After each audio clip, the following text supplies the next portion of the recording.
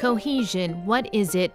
The economic, social, and territorial situation is very different in each of the 242 regions that make up the European Union. The main objective of cohesion policy is to reduce these sometimes considerable discrepancies by financing projects to stimulate economic growth, job creation, and competitiveness. Between 2014 and 2020, 1 million businesses have been helped by these cohesion funds.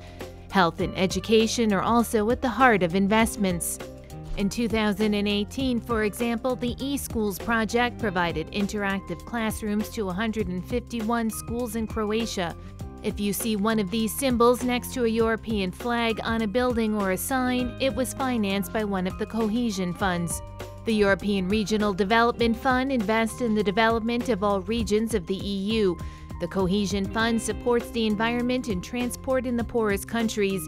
The European Social Fund Plus supports employment, or the JTF, the Just Transition Fund, helps the regions most affected by climate change. Cohesion policy is reviewed every 7 years by the European Union. Between 2021 and 2027, EU funds allocated to cohesion policy amount to 392 billion euros, a third of the European Union's budget, its second funding item after the Common Agricultural Policy.